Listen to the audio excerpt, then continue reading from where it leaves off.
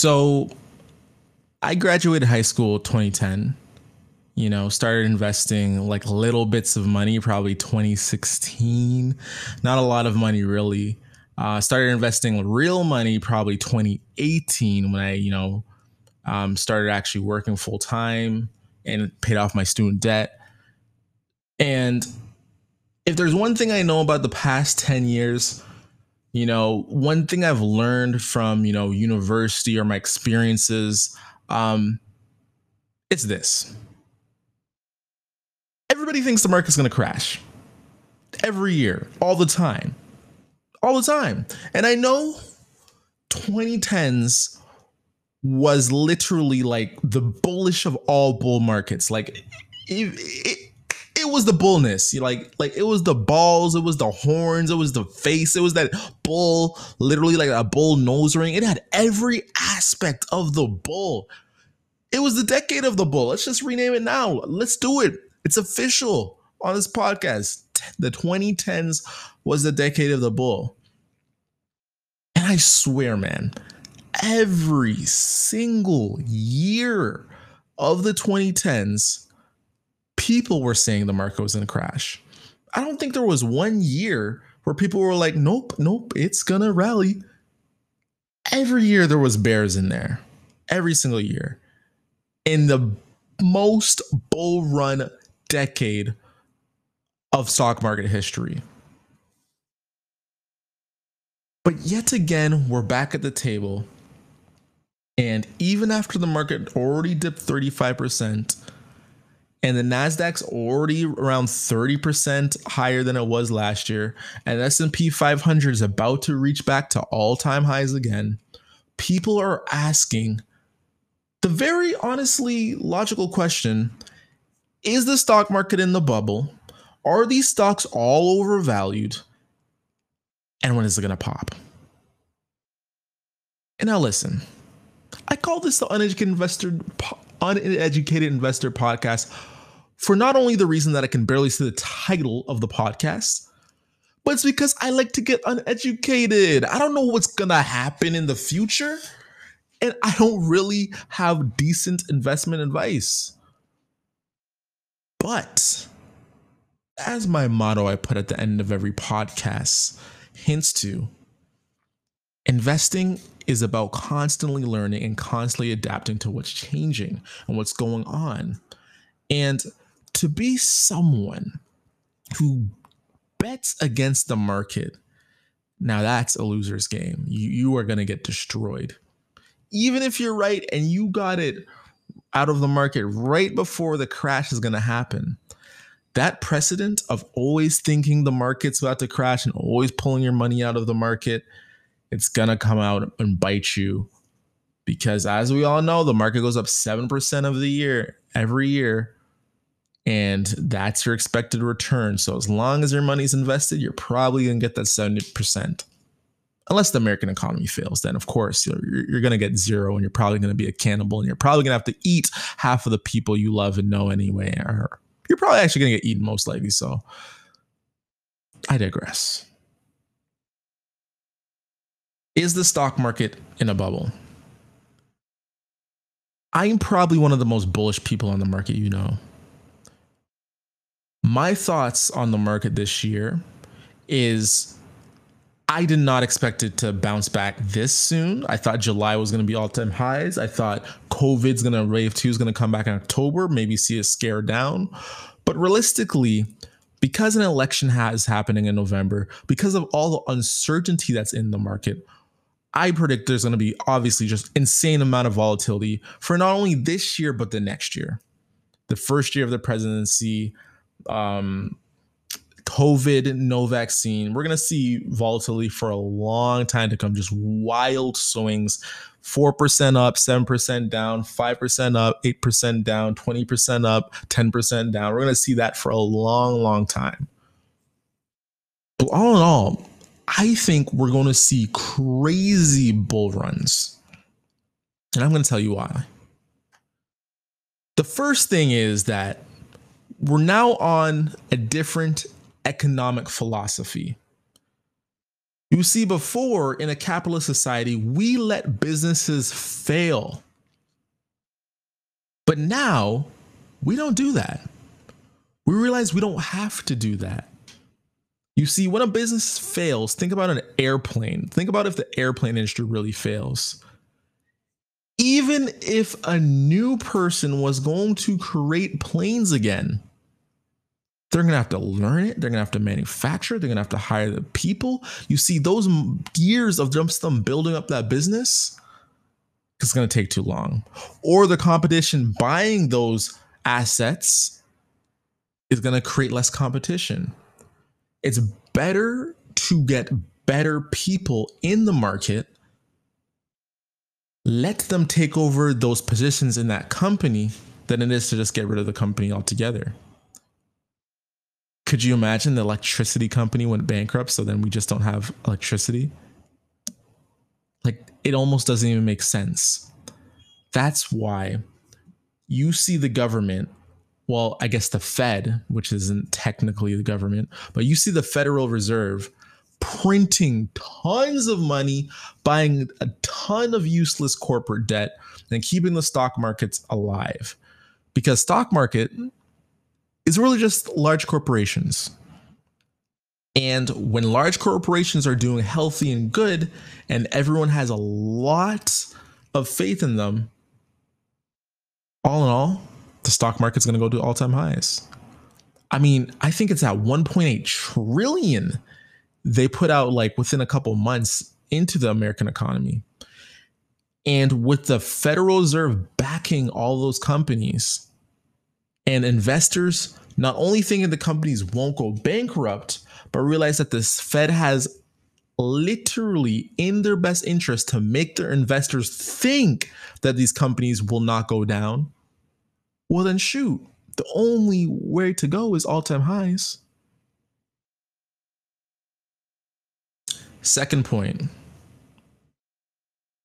I remember watching this great video, and it was just a guy going around talking to people on the street. And he talked to this one guy, and he asked him, this guy was from Hong Kong, and he asked him, hey, where are you thinking of investing?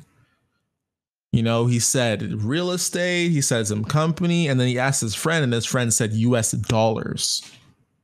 And the guy said, really? He said, yeah, US dollars. And I know a lot of Americans are listening to this podcast, and they don't understand what a US dollar really is because they're in America. But for a lot of countries, when there is any political risk, inflation risk, if there's any like government trying to oversee them or coups happening or something like that, the US dollar is used as the reserve currency. You would literally make money in your own currency and then convert it to US dollars. So it's for sure going to hold its value. And throughout a lot of places, the US dollar is that reserve currency.